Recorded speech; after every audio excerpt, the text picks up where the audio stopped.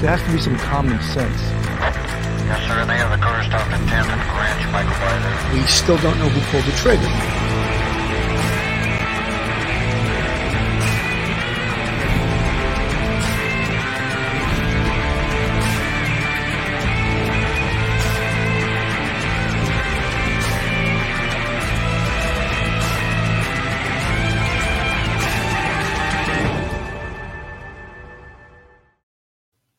Hello, everyone, and welcome to Police Off the Cuff, Real Crime Stories.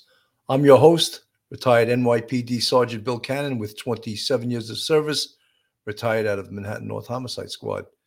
If you folks like real crime stories from a police perspective, you're in the right place. You know, folks, the Uvalde shooting, the active shooter incident, as we've been referring to it as, is over a week old. It's 8 days. And there's been so many more questions than answers. Things that we can't, as law enforcement personnel, we can't really explain. Some of the things that occurred, the why and the how and the what ifs. But we do know that the investigation is ongoing. It's continuing. And one of the things that, right out of the mouth of one of the top law enforcement, former commissioner of several departments, Bill Bratton, said, was that when law enforcement presents these cases at a press conference, they must always add the addendum that this information is preliminary and is subject to change. That really wasn't done in this case. And so it went out there as if it was Bible and if it was the truth. However, as we can see, and as the days turn into a week, we can see that much of the information that went out very early on turned out to be incorrect, turned out not to be true. And now the police and the investigators are backtracking and trying to determine what in fact is true as compared to what in fact wasn't. And initially we were told, the gunman we know shot and his grandmother in the face. That was the first shooting incident. And if we went on the timeline, which also, that apparently happened at 11 a.m., but all of the timeline seems to have been subjected to change, and it's been changing as we speak. And some of the main things with the timeline that changed, of course, when he arrived near the school and crashed the truck into like a ravine, and then shot at the two workers from the funeral home, and then made his way toward the school. And we were told initially that a school safety officer engaged the perpetrator, the shooter. We won't use his real name. And that was untrue. That never was true. And instead, a patrol officer sped onto the campus right by the shooter and confronted a school teacher while the shooter was out in the parking lot. So again, you could see how this information was incorrect. At some point, we were also told that a teacher opens the door, the side door of the school, and props it up open. However, she went out to her car to get something, supposedly some food. It was the end of the semester, end of the school year, and she was getting some food out of her car. And she actually did make it back into the school and shut the door, which was supposed to automatically lock. That's what we're being told right now. And apparently that didn't occur. So all of these things are being changed right now. And we're being told that this is what we know now to be the truth. But it's pretty dangerous to change what is given out as the truth and say, oh, now we have some new truth, because the tendency is for people and press and the public and the parents not to believe what occurred at all. One big thing that has come into question is security at the elementary school. Police originally said that the gunman got in through a back door that had been propped open by a teacher, but now they're saying something different, and this is not the first inconsistency we've seen in this case. What's going on? Yeah, that's right. It seems that we get a lot new information each time we hear these spokespeople representing Texas DPS talk to us. The latest is that this teacher who was said to have propped open a door, apparently she was bringing food back and forth from her car into her classroom. Remember, this was a day of a lot of celebrations at Robb Elementary. They just had an honor roll ceremony. It was almost the end of the year. The story at first had been she had propped the door open, and that's how the gunman got into the school without anyone stopping him. At first, we thought there was a school resource officer. That person apparently was not even at the scene.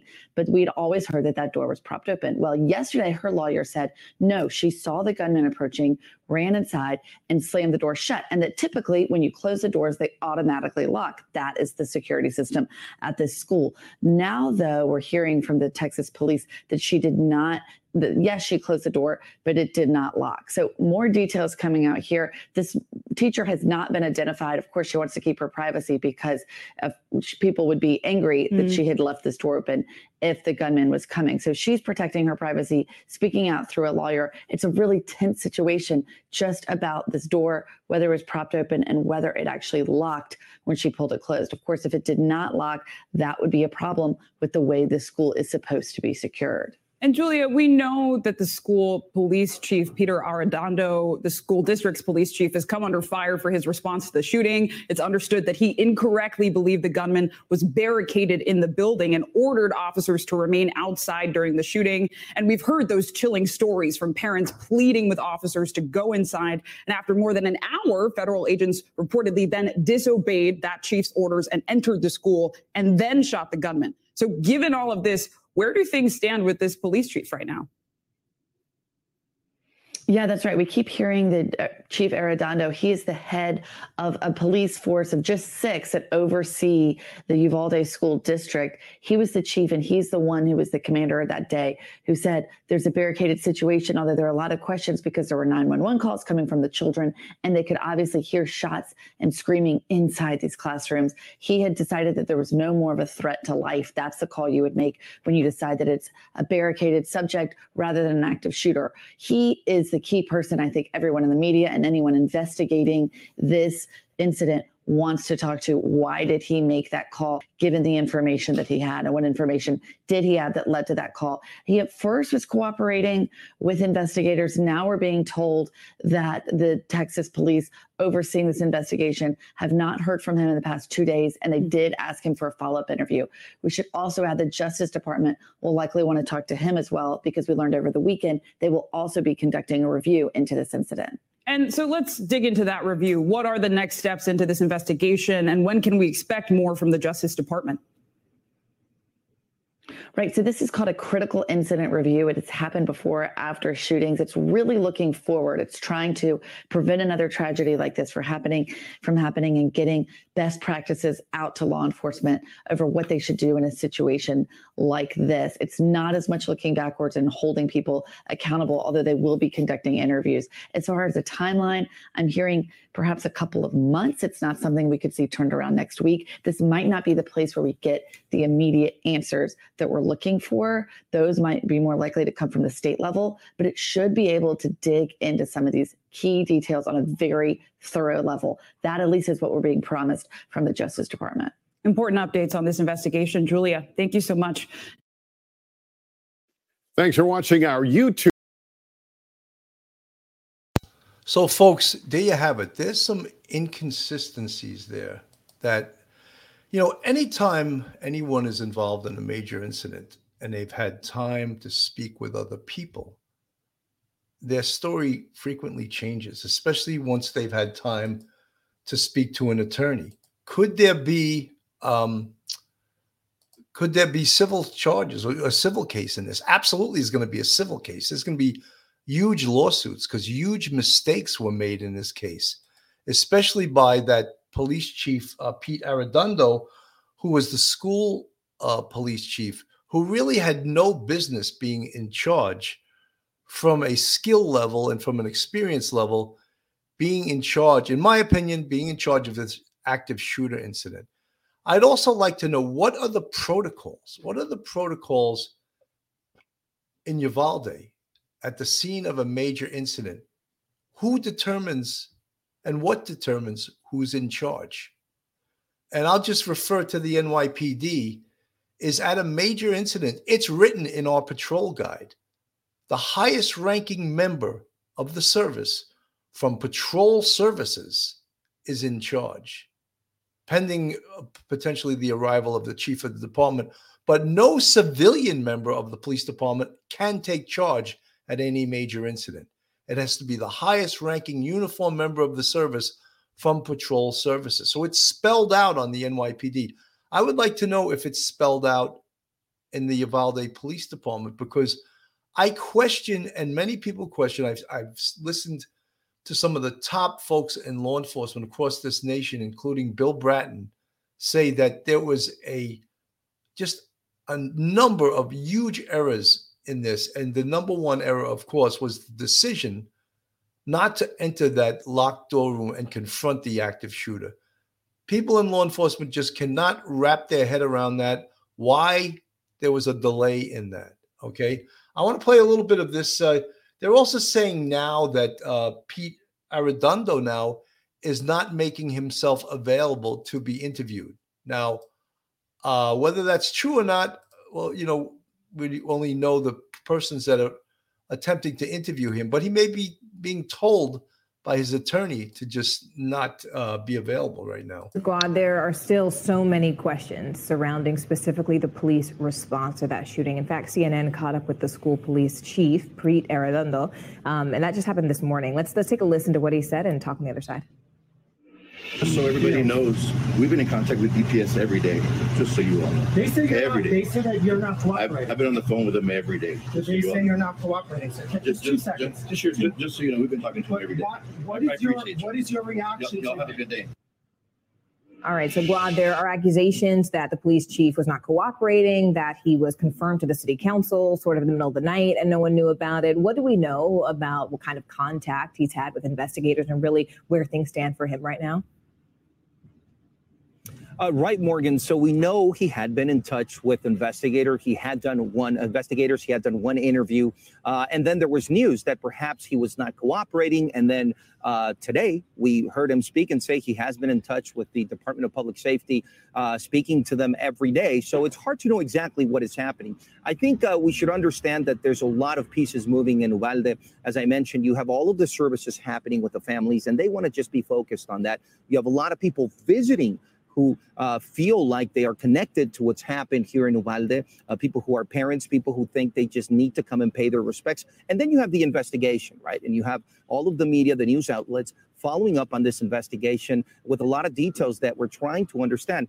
We also know that yesterday the city mayor sent a statement saying that the new city council members here in Uvalde had been sworn in, Pete Arredondo being one of them. So a lot of things happening at the same time as we wait for more details. But the latest, as we saw in that partial interview, is Pete Arredondo says he has been in communication with investigators, Morgan. All right, Guad Venegas for us there. Guad, as always, thanks for being on the ground. So, folks, we don't know now, other than taking the word from Pete Arredondo, whether he is in fact cooperating with this investigation. At some point, he's going to have to cooperate. It's not that he's going to have a choice. They will subpoena him. They will force him to testify. And right now, I would almost guarantee that he's being told by an attorney to not to be interviewed right now. And that's for probably his own preservation. Could there be criminal charges based on his actions? I don't think so. I don't think there could be. I think 100 or 1,000% there's going to be a civil lawsuit in regards to his actions. His actions held off cops from going in there and potentially saving many, many lives. So yeah, there will 100% be civil action. So maybe that's also another reason he was told not to be interviewed right now. This is Chief Ed Davis coming up. He's going to be interviewed, and he's the former chief of the Boston Police Department who handled the investigation and response to the Boston Marathon. He's very straightforward, very knowledgeable. I'd like to play him. I've played him before on the show. Excellent chief. From former Boston Police Commissioner Ed Davis. He's with us right now. Ed, thank you so much for sharing part of your weekend with us. As you've heard, officials here in Uvalde have acknowledged that the incident commander made a mistake. He made the wrong decision to not breach the classroom sooner. You've called that an abject failure. I'm wondering, what reasons could you imagine that incident commander would have decided that this was a barricaded suspect situation as opposed to an active shooter scenario? Good morning, Boris. So these are horrible questions to be looking at in a tragic situation. The chaos of these events and misinformation most likely will play a role in this when all of the facts come out. It's impossible to be definitive about exactly what happened. In a situation like this, the commanding officer should be very close to the scene. We don't know where the chief was at that particular time. We do know a sergeant was on scene in about 10 or 15 minutes. That sergeant should have been in constant contact with the commanding officer to tell that chief exactly what was happening so that he could make good decisions. You'd like to think that the chief was in constant contact with the dispatchers, who frequently have the best information as these situations unfold, so that he could make good decisions. Clearly, good decisions were not made here.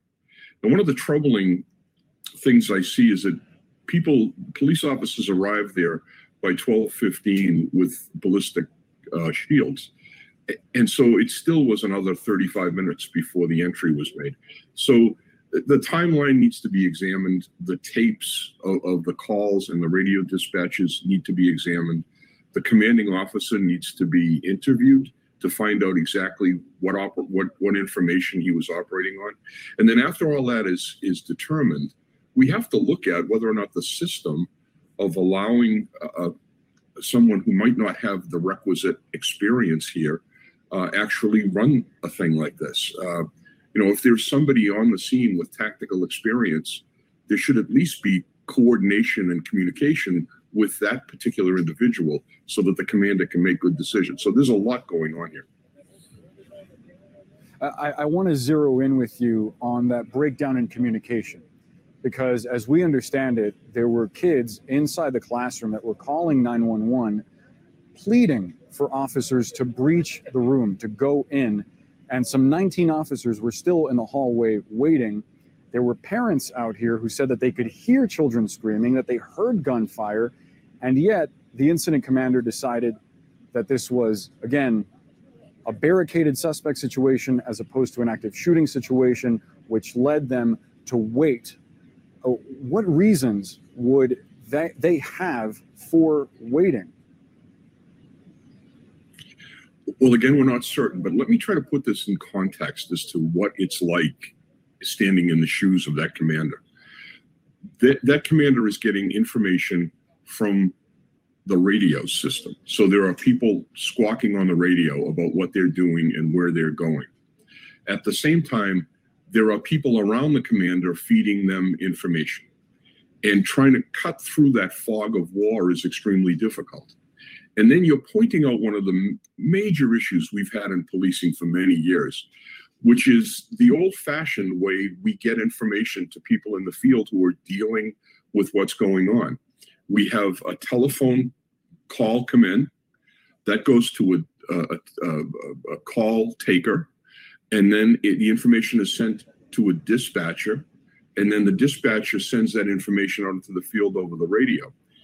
There's no reason in this day and age why we can't get that actual caller in touch with the people that are actually in the field. And we've talked about this for decades, but we've never been able to solve that. So some of these issues that are being pointed out might be able to be solved by technology. It's time for a solid look at that. That commander is getting way too much information. There's an overload of incoming information.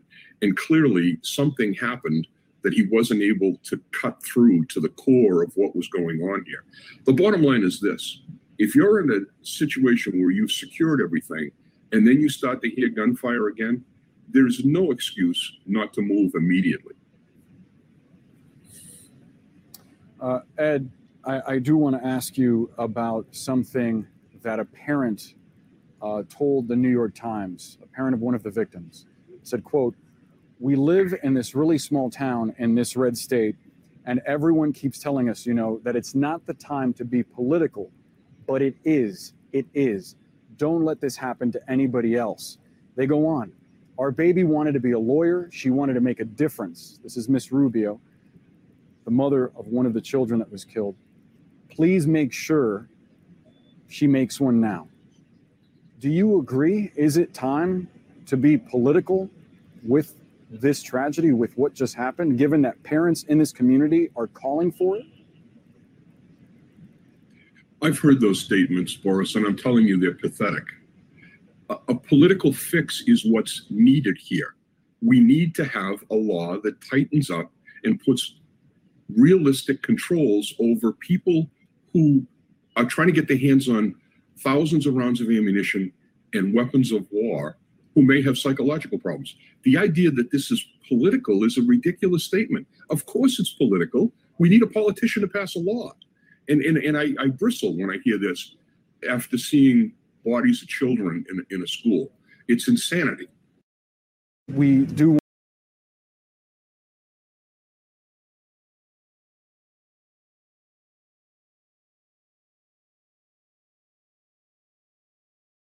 Folks, in listening to Ed Davis, a man of tremendous experience, a man of tremendous courage, as I said earlier on, he ran the Boston Police Department. He ran the investigation and the response to the Boston Marathon. So great deal of respect for this man. One of the things that he spoke about was the information that the person, the on-scene commander, what information did he have and when did he have it? I'm not making up any excuses for the on-scene commander. I still think it was outrageous not to go in when he was hearing gunfire, and to claim that this transitioned from an active shooter incident to a barricaded perp situation, to me, doesn't make any sense whatsoever. So, Antonio, I don't think this was a lawful order at all. Even if it was, who was going to blame someone from saying, "Forget the order, I'm going in." Antonio, I have spoken about that before. And for folks in the chat, whether in the police service or in the military, police officers are only required to obey lawful orders. If someone gives you an order to stand down and you hear kids screaming and getting shot at in a room, I submit to you that that's not a lawful order. That's an order that can be disobeyed, and that the police can go in above circumventing the orders of the on-scene commander, saying that's not a lawful order. So I would debate that. I would say that's they could. And the Chief Davis also asked about technology, and technology allows officers now to have direct contact with 9/11 operators, and thus have direct contact with the caller, so that they could be on the phone directly. Say one of these kids that's calling from that room, they could direct it right to one of the officers outside. Whether the Uvalde police had that ability, that technology, I know that the NYPD now has that. That's a tremendous, tremendous resource, so that you can be talking with someone that's inside telling you, look, this is what's happening. And we don't know if, in fact, anyone was doing that. We have no idea. But again, technology could have solved a lot of these problems. But the big issue here, in my mind, is could this have transitioned from an active shooter into a barricaded perp? And in my mind, the answer is no. The guns were still going off. Kids were calling from inside saying the perpetrator is doing this. He's still shooting people. So I don't find that makes any sense whatsoever. So that's one of the things that he's going to have to explain, this commander. But I do not think that it, as they say, it passes the smell test. ABC's Marcus Moore has the latest from Uvalde.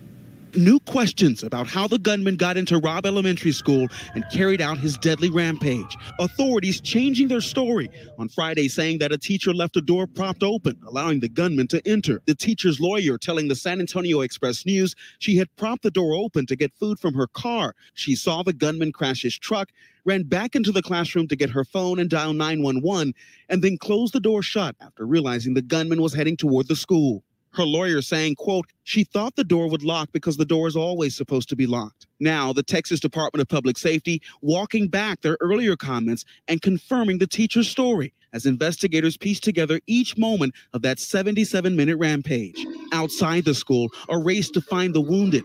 What sounds like radio dispatch capturing one of the victims talking to police.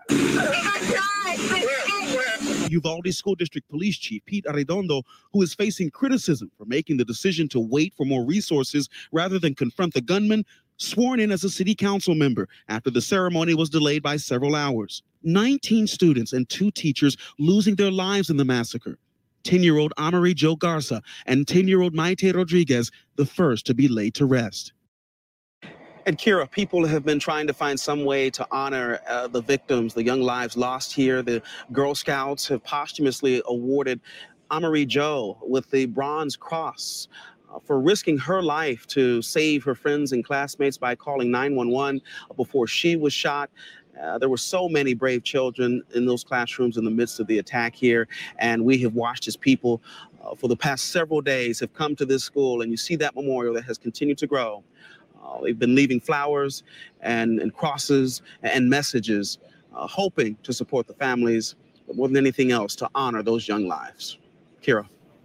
All right, Marcus, thank you so much. And as families and communities grieve the 21 lives lost during that Texas school shooting, teachers became the first line of defense, 2 of them dying in that massacre. This attack coming at a time, too, where gun violence continues to rise in the U.S. The Gun Violence Archive even reporting at least 680 children have been killed and 1,700 others injured so far this year. Teachers are concerned about the safety of their school halls, demanding that more be done. Zeph Capo, the president of the Texas American Federation of Teachers, is one of them. He joins me now. Zeph, tell me what you're hearing from fellow teachers in Texas. They're angry and they're scared. They feel like they've been let down by their state government that continues to allow these types of practices, that continues to allow this unfettered access to weapons that frankly are engineered to take human life. They're especially upset right now that that there was even any consideration of blame of the teachers that gave their lives for students, and that should be even something that is thought about right now was shameful. You know, folks, I agree. Like, to make teachers responsible, they have to be part of the security program. They cannot be held responsible. However, shouldn't there be a protocol? If a school is locked down, or if you want a school to be really secure, if someone must leave by a certain door, shouldn't there maybe be a security person that walks this person to the door, make sure the door is locked, and if the person wants to come back in, somehow allow that person open the door and then relock the door? There has to be protocols. There has to be security protocols. And I think, you know, a security program is only successful when everyone is involved in the security program. So it's to just absolve everyone. You can't absolve anyone. Everyone must be involved in the security program. And that's for sure. And we're reeling from this, and we need our state to do better. We need people to do better for our kids and our communities. So what type of resources are available, Zeph, to teachers and substitutes who are having a difficult time right now just processing what took place at Robb Elementary? Yeah. So I think the one bright spots that we're seeing is communities are pulling together. We've had people coming out to share food and provide funding to support families and what have you. But we know that there are going to be long-term implications. One of the things that our organization is doing is for all of our members, we're actually providing them free trauma counseling. They're able to get that counseling for events like this as well too, online for both teachers and parents. At sharemylesson.com, we're able to provide guidance and support for how do you talk to kids in schools across the country about these types of issues, because every parent and every kid thinks this could be them right now. And this is a conversation that needs to be had so that everyone continues to, to know that we're working to make things better. There are additional resources I think that people can find from the community. The Substance Abuse and Mental Health Administration has great resources for trauma-informed practice and responding. And surprisingly, actually, the Department of Veterans has good resources for dealing with the after effects of mass violence that I would recommend viewers to please take a look at if they feel like they're in need or anyone in their community is. Steph, as you know, again, this is raising a lot of debate on Capitol Hill. You've got lawmakers discussing stricter gun laws. There's many for it, many against it. What do you guys want to see from lawmakers right now? There's probably experts that will be better at providing the policy guidance on this. But just as a teacher, as somebody who's looking at and have dealt with teenagers for decades of my life now, you have to have an actual license at 16 years of age to drive a car. We should make sure that anybody buying a gun that can do this type of damage to a human life has to be licensed in some way. We have to be keeping up with this. We also have to provide insurance. If you harm somebody with that car, you're required to have insurance to make those families whole. And we shouldn't have to depend on donations. We shouldn't have to have this at all. But if something happens with that gun, you should be required to insure it. And we certainly do not believe that anyone 3 days after their 18th birthday should be able to access a weapon like an AR-15. At minimum, they should be required to have a mentor, someone with more experience in handling these types of weapons, work with them. They should have proper training in their use and safety.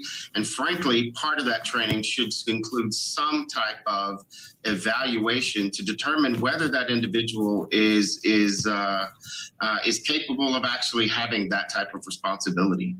Well, there's a lot of people around the country right now that agree with exactly what you're saying. There's lawmakers, too, that argue that arming teachers with guns is a solution to combat mass shootings. Is this something that you agree with or your organization has even talked about? What did teachers tell you about this?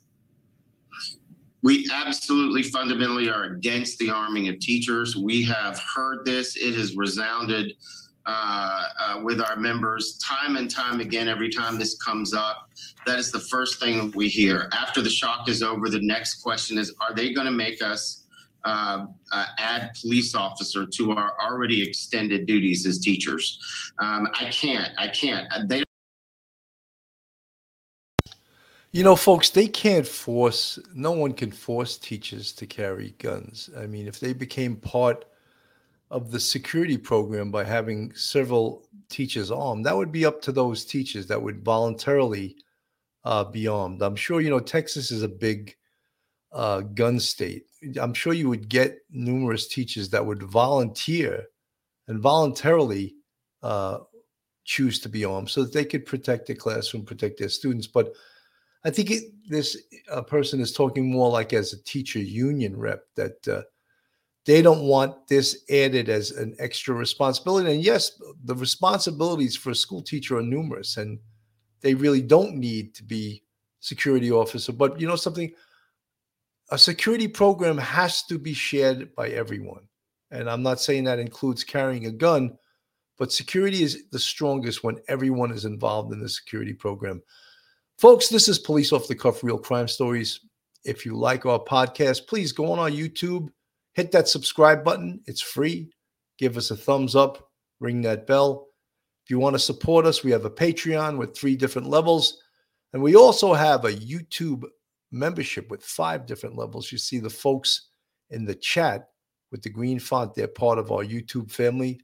They support Police Off the Cuff Real Crime Stories. We're growing our channel, and we're dissecting these cases from a police perspective. Tomorrow night, guys, at 9 p.m. Eastern Standard Time, I have two superstars from law enforcement on the show. And the one is Nassau County Police Commissioner Patrick Ryder, who actually was a former NYPD police officer. He's going to be on the show also with former NYPD chief and former Yonkers Police Commissioner Edmund Hartnett. Yes, he's one and the same. He was an NYPD chief and he was also Yonkers police commissioner. So they're going to come on the show and they're going to lend their expertise to this topic, which is a very, very difficult topic. Nassau County is doing some very innovative things in regards to active shooters and in regards to school security. So I think Patrick Ryder will be one hell of a guest to have on this show. And I'm really flattered to have him on the show. And Edmund Hartnett, I've had him on the show before. NYPD police officer, chief. He was a former 3-2 cop. And then, of course, Yonkers police commissioner. So two great law enforcement executives. They've been around for a long time. And we're going to hear what their take is on this subject. And I think it's going to be a really interesting show tomorrow night. They don't provide me school supplies to be able to get through the year, crayons, pencils, paper.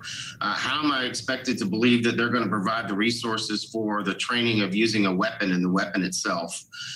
If it wasn't so ghastly to think about, most teachers would think it was the biggest joke that any politician could come up with, to think that you're going to arm teachers on these campuses. It's something that we're fundamentally and absolutely against.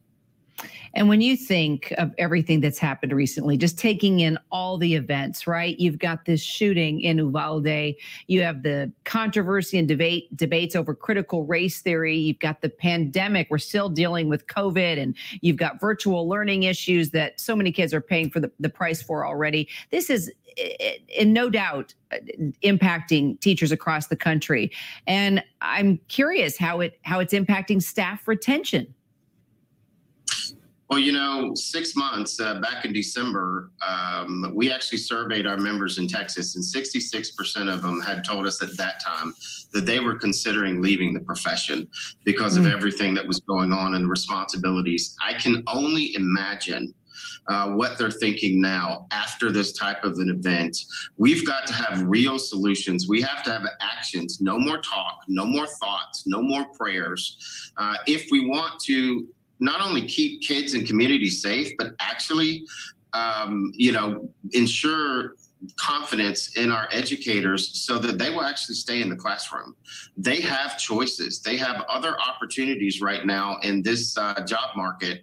And people flippantly, too often say, well, go find another job if you don't like it, because they speak out about their conditions. Well, unfortunately for our kids, they are. Because that's what they've been driven to by society. They love the children that they teach. That's what they want to do, is teach. They don't want to be police officers. They don't want to be test monitors. They don't want to have themselves and their children at risk in their classrooms. We can do a much better job of making the working and learning conditions for our kids and our teachers much better if we start working together.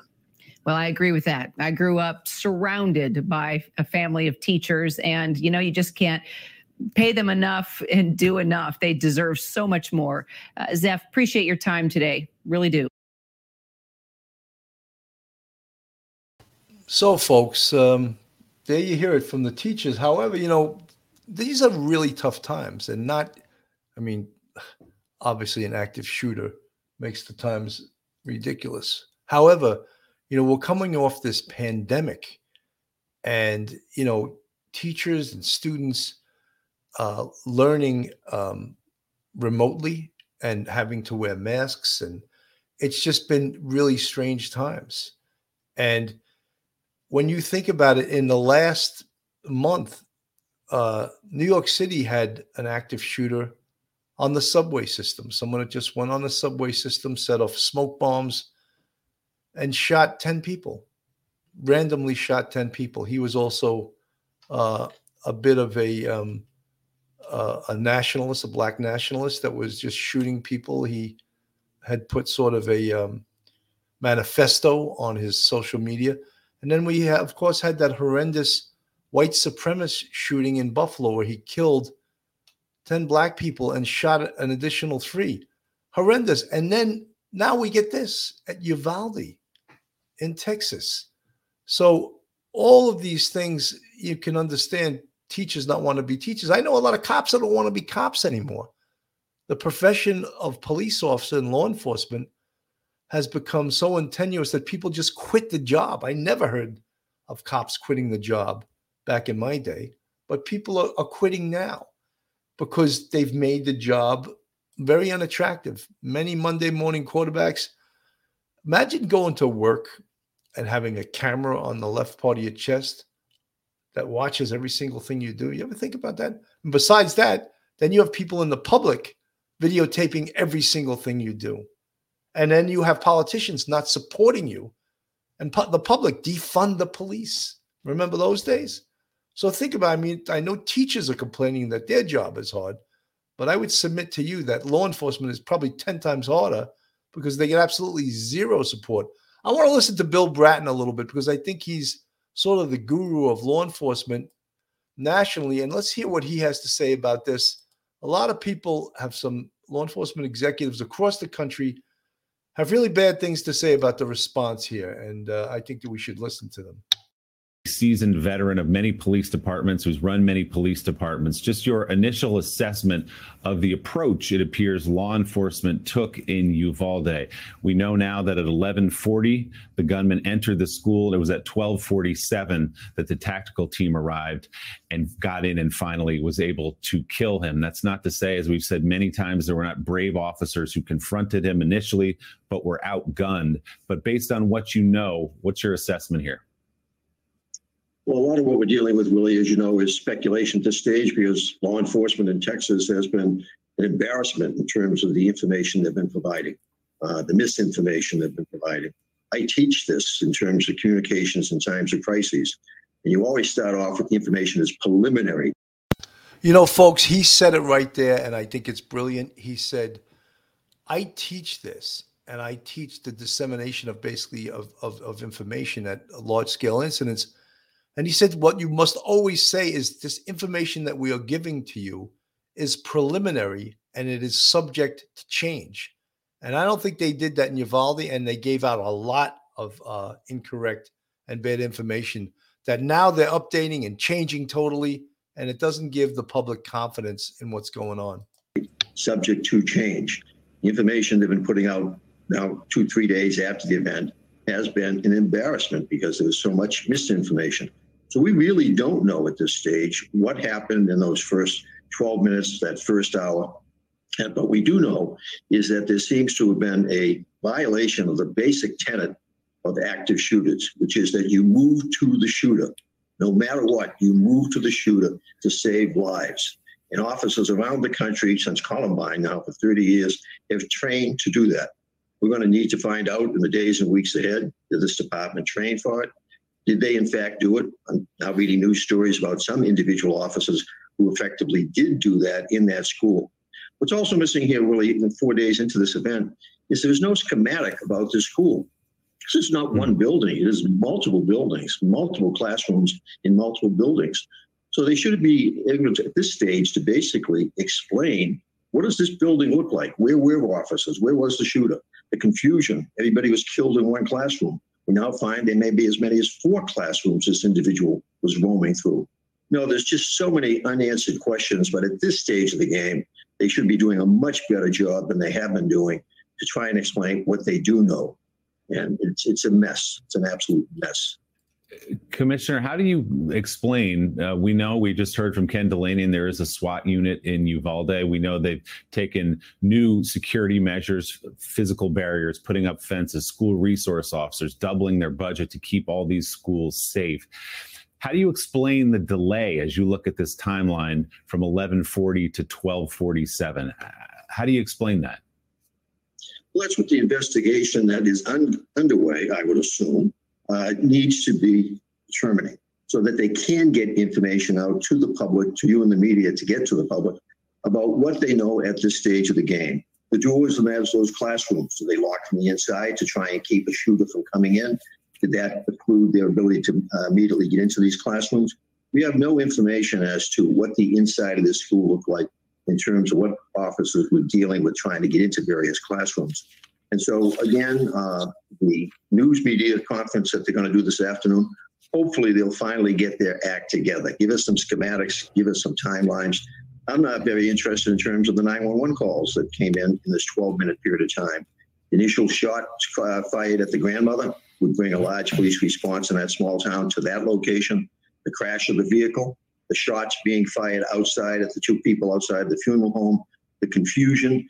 One of the things that clears that up is what were officers responding to? It sounds like they're responding to multiple shooting incidents in a very small town. There probably weren't more than 10 or 12 officers working on a shift in that city at that time. We don't have that information. So we're going to have to wait till more information becomes available.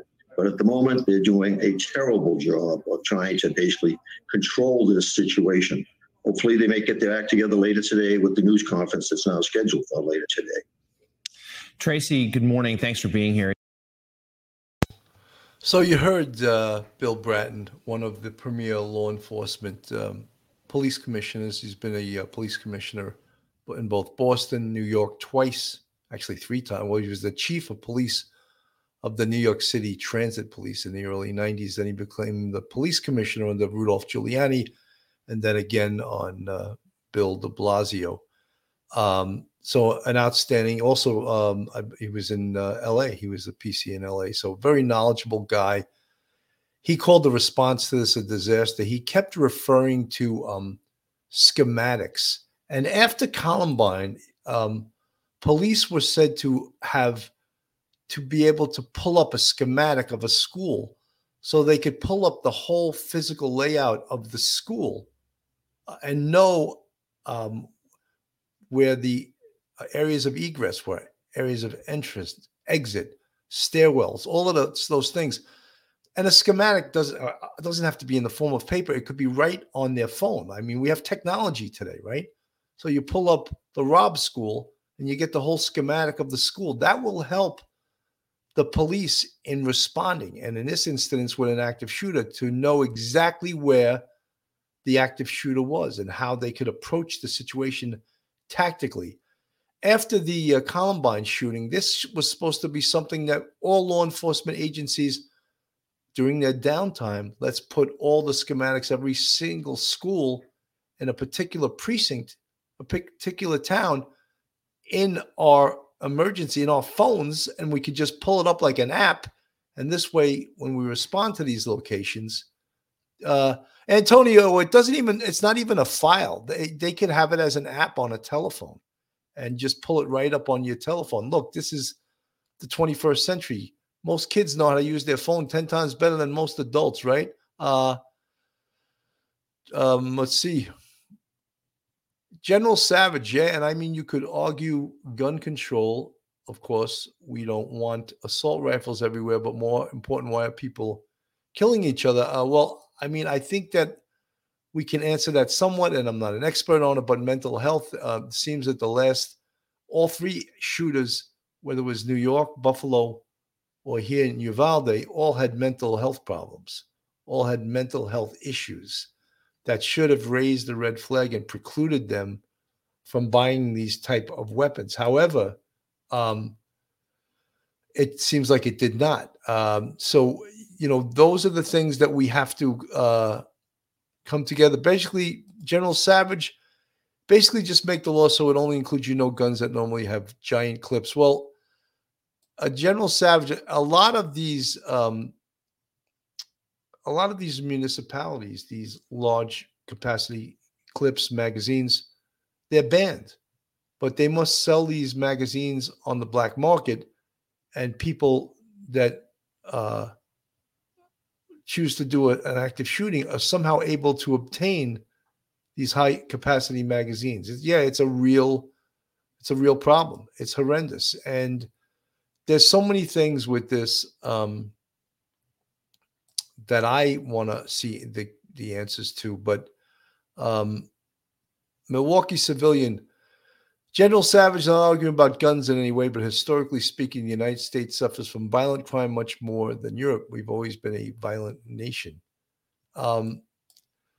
I think that one of the things when people speak about, we've heard a lot about gun control, and people speak about gun confiscation, and they're just looking to do that in Canada. I don't think you could do that in this country. I don't think gun owners who are Second Amendment, pro Second Amendment, that they would put up with that. I really don't think. I think there would be a huge pushback trying to take guns from legal gun owners. I don't think that the government would get away with that, because one of the things also that's been mentioned every time is that people want to be able to protect themselves and protect their family. So if you take the guns away from the populace, are you also going to take the guns away from the people protecting these politicians that are making these decisions? I don't know. I don't think so. I think that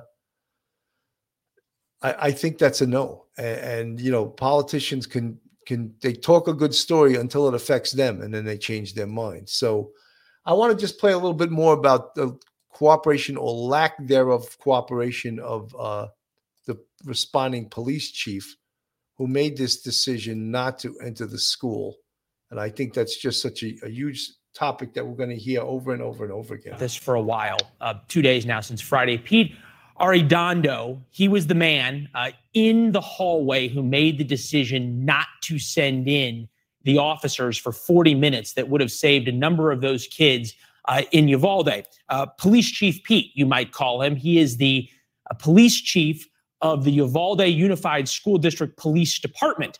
And he was, missing in action, shall we say, or didn't want to do his job there on Tuesday of last week. And now this week, we learned that he has stopped cooperating with the Texas Rangers. They say he is MIA for any kind of interviews as they continue their investigation into Pete's performance during the school shooting in Uvalde.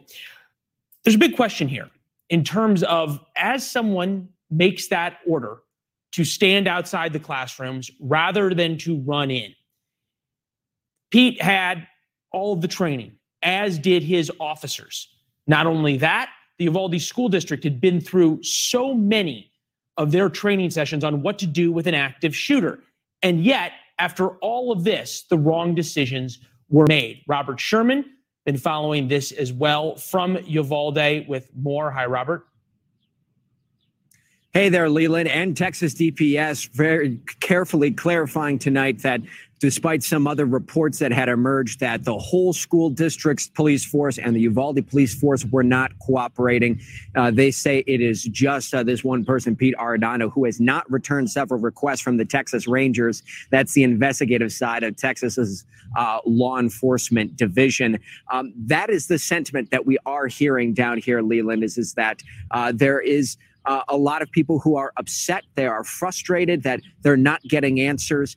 But that decision was ultimately made, according to Texas DPS, by Pete Arredondo to not send and to not breach the door that 18-year-old gunman was hiding behind, and instead to wait for backup.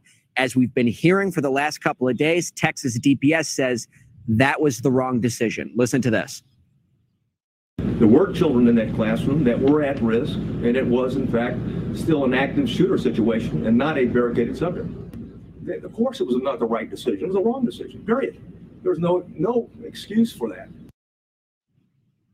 And as it so happens, Pete Arredondo was supposed to be sworn in to the Uvalde City Council today during a city council meeting. That meeting has since been postponed because this is the first day of funerals for some of those victims. The mayor of Uvalde clarifying today that at this point, Pete Arredondo has not been charged with anything or anything of the kind. He was duly elected to the city council. The seat is his if he still wants it. It is worth noting, though, Leland, being here on the ground, ever since that statement was made by Texas DPS that this was the wrong decision and it was inexcusable, we have seen a seismic shift here when in terms of the perspective towards law enforcement. A lot of people down here want accountability. Important to remember, though, Leland, facts in this story and this investigation have been changing almost on a day-to-day basis. Today being the consummate example. We had heard in the past that the gunman entered through a door that was left locked. Then we were told that the door was propped open by a teacher. Now we've been told again today that the door was closed. It was supposed to lock, but it did not. We did speak with the teacher who claims that she was the one who closed that door. Take a listen to her recounting of the events. So they turned around and they, he's got a gun. So I ran back. I ran back into my building. I still had the rock on the door. So I opened the door, kicked the rock, and then locked it. And we are, of course, not sharing that teacher's name for her own safety. Of course, there has been a lot of criticism and things of that nature flying down here. But it just goes to show, Leland, when it comes to this investigation, the facts keep changing every single day that this investigation unfolds. Once again, we still have more questions than answers. Leland? Yeah, and unfortunately, answers in these situations do not come at the speed of cable news. Robert Sherman in Uvalde, despite billions in training, as we've been reporting, police objectively failed in Uvalde. Of course, the school had doors that were supposed to lock. The teachers had training. They had visitor logs. But all of these failures aren't just specific to Uvalde. What does this mean for your kids, for kids around the country? Police incident commanders will show up. Some of them may be like Pete. Some of them hopefully are a lot braver and more decisive than Police Chief Pete.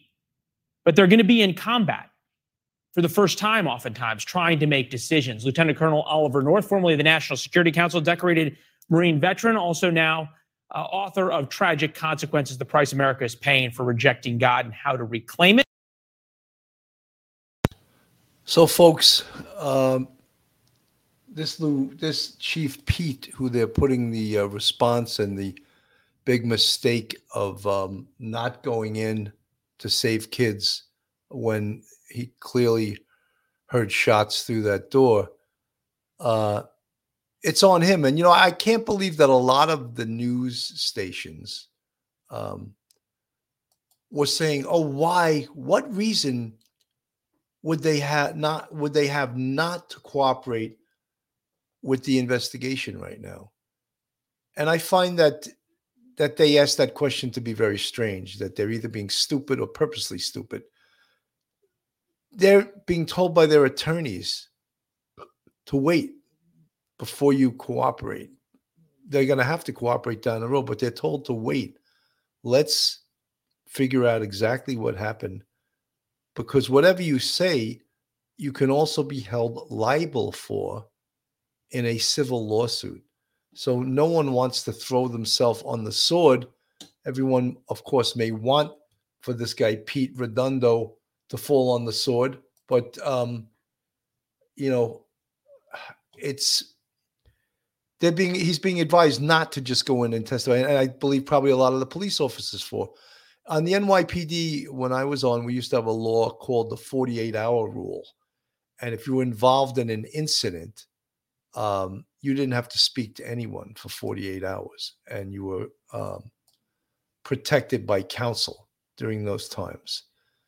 I think they since took that away from the police officers, but it was a good law, because when you first are interviewed by investigators, you may be in a state of shock in regards to what had just occurred. So, Antonio, burden of proof is different. Yes, but something, you don't want to just throw yourself on the sword without thinking about being counseled. So that may be the reason that Pete Arredondo, the chief who on the scene commander, did not want to go and be interviewed by the investigators. He's eventually going to have to be interviewed, whether he wants it or not. So, but he will decide, I guess, now. And it seems now he's no longer the police chief. He's now a city council member. So that could change a lot of things also.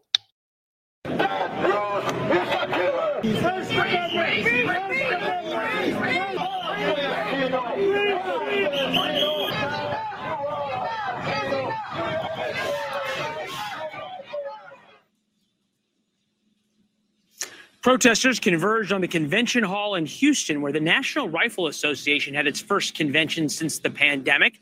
Ordinarily a non-news event, but obviously the coincidental timing between that and the shooting here in Uvalde has risen the gun control, gun safety debate to the very forefront of the American political conversation, something that we weren't even talking about a week ago. Here's one mom that Jorge Ventura of the Daily Caller talked to in that protest. My kids are in 2nd and 4th grade, and this one hit a lot closer to home than, we're comfortable with. Our politicians have been going back and forth since Columbine, 23 years. We made barely any movement in what we need to do to protect our kids at school. And those who don't like the NRA will tell you there's been no movement because the NRA has a very outsized control on Republican senators, even conservative Democratic senators, when it comes to any issue of gun control legislation. The NRA takes a hard line. They don't give an inch. Bring in Batya Ungar-Sargon to talk about the cultural side of the gun control debate. Batya, is it that the NRA controls Republicans, or is it that there's a lot of Republican voters that the NRA speaks for? So first of all, thank you so much for having me, Leland. I heard your question during the DPS presser. It was such a great question you asked. Don't the families deserve an apology? And it was just great to hear your voice and hear you asking that question. And I'm really honored to be able to talk at this somber time. I think we're all just mourning together. And so the ability to, talk to this topic, I think is really important. So thank you for having me.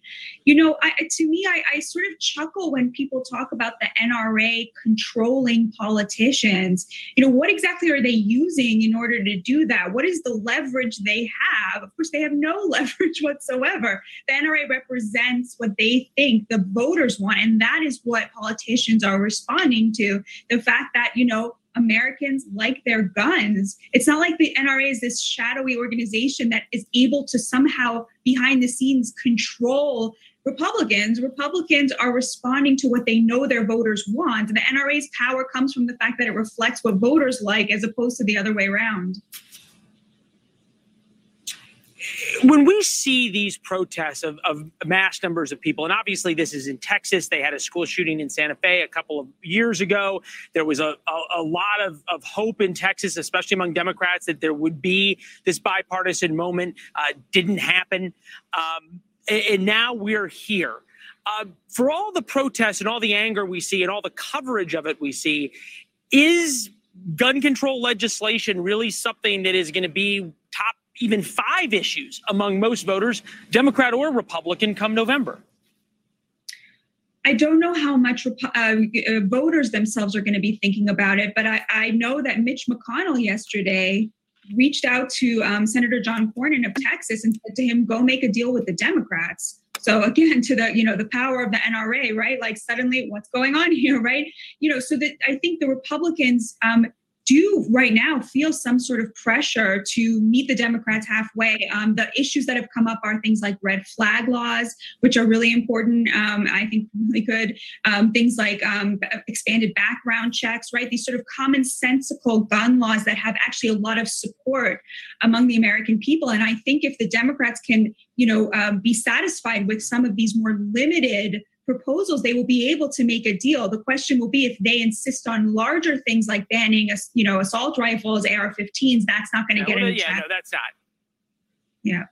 Yeah, no, that's not going to get any traction. And the question will be: Will Democrats sort of be willing to compromise on a few things?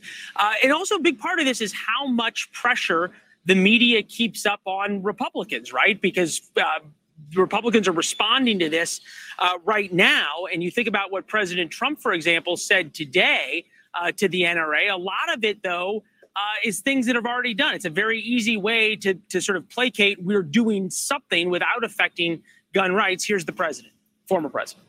What we need now is a top to bottom security overhaul at schools all across our country. Every building should have a single point of entry. There should be strong exterior fencing, metal detectors, and the use of new technology to make sure that no unauthorized individual can ever enter the school with a weapon. No one should ever be able to get anywhere near a classroom until they have been checked, scanned, screened, and fully approved. In addition, classroom doors should be hardened to make them lockable from the inside and closed to intruders from the outside. And above all, from this day forward, every school in America should have a police officer or an armed resource officer on duty at all times.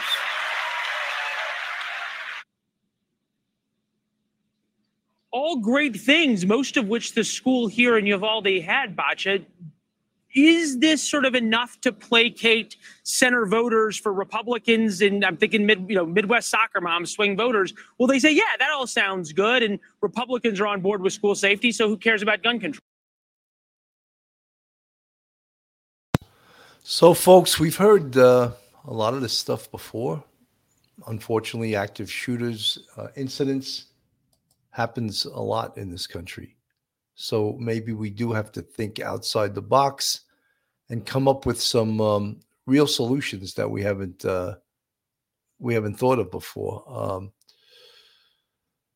Jen Lowe, Girl Friday, amazing kid, taught well. Thank God. You guys are talking about the little girl who rubbed her friend's blood on her, so she appeared that she was dead. Yeah, amazing, amazing that she thought that.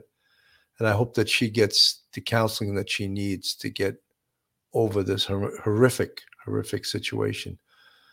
Guys, again, I'm tomorrow night at 9 p.m. on Police Off the Cuff Real Crime Stories on YouTube Live. I have Nassau County Police Commissioner Patrick Ryder on the show, and also retired NYPD Chief and Yonkers Police Commissioner. And we're going to talk about gun control. We're going to talk about the Uvalde shooting. We're going to talk about active shooters in general. And we're going to talk about some of the innovative things that Police Commissioner Ryder has been doing in Nassau County to mitigate these situations and to make schools safer, to make students safer, and to train his officers better so that they respond to these situations in a educated and in a highly trained manner, and that they know what they're doing. Folks, I just want to thank everyone. This topic is definitely a difficult topic to cover, and the politicization of it, how it gets politicized, is with the gun control thing, and then the Second Amendment thing. Of course, there's a lot of emotion in this. In gun control, there's a lot of emotion in school security and active shooters.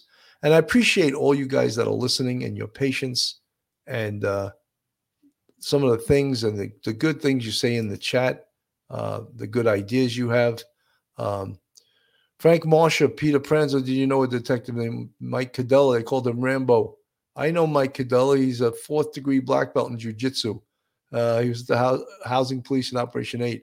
I was supposed to have Mike Cadella on the show. In fact, we're going to do a show about policing and jiu-jitsu. I think it could be a pretty interesting show. So, yes, Frank Marsha, I know Mike Cadella. Design Rhythm, it's like a courthouse. Everyone comes in through the metal detector, but if there was a fire, there are exit doors everywhere. Of course, there has to be exit doors for situations like that. Thank you, Antonio. Well done. Excellent episode. Dan won. Thank you, guys. Again, thank all you guys for supporting this channel, Police Off the Cuff Real Crime Stories. And again, we're trying to bring you the top law enforcement topics from a law enforcement perspective. And again, I appreciate all you guys. And don't forget to tune in tomorrow night at 9 p.m. It promises to be an outstanding show. So, folks, have a great night. God bless and stay safe. One episode